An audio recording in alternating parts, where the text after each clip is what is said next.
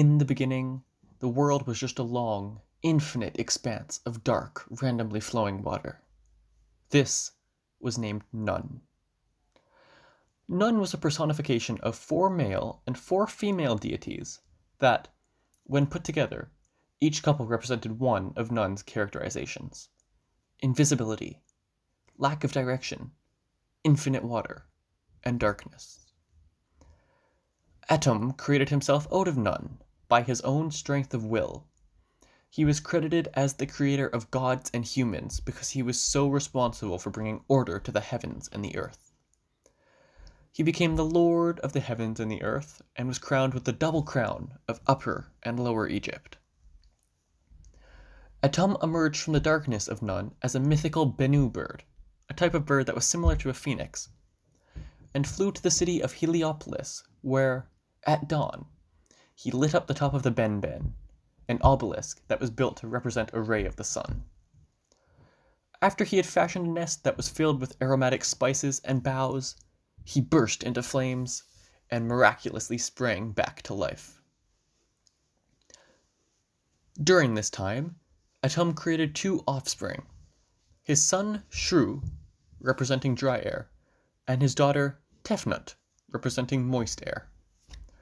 Together, they represent the human principles of left and right. Shu and Tefnut produced children named Geb, the god of dry land, and Nut, the goddess of the sky. When Nun's water receded, Geb appeared as a mound of dirt for the sun god Ra to rest. Geb and Nut produced 4 offspring: Set, the god of disorders; Osiris, the god of order; Isis, the goddess of magic and wisdom; and Nephthys, the personification of everything darkness surrounds. Together, they completed the group of 9 deities that began with Atum. However, it wasn't always peaceful up in the world of the gods. When Ra became old, the other gods tried to take advantage of his seniority. Some humans even helped the gods in this attempted rebellion. This enraged Ra, and he created the goddess Sekhmet. She was a raging, powerful goddess who was depicted as a lion.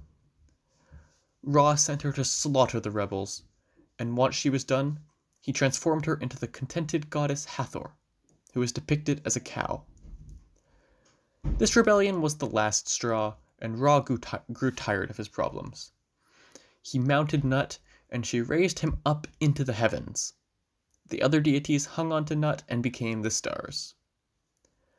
Following that, Thoth, the moon god, cast a spell to protect the humans when the sun went to the other side of the earth. From then on, humans were separated from the gods, and earth was separated from the heavens. Up in the heavens, Ra established order.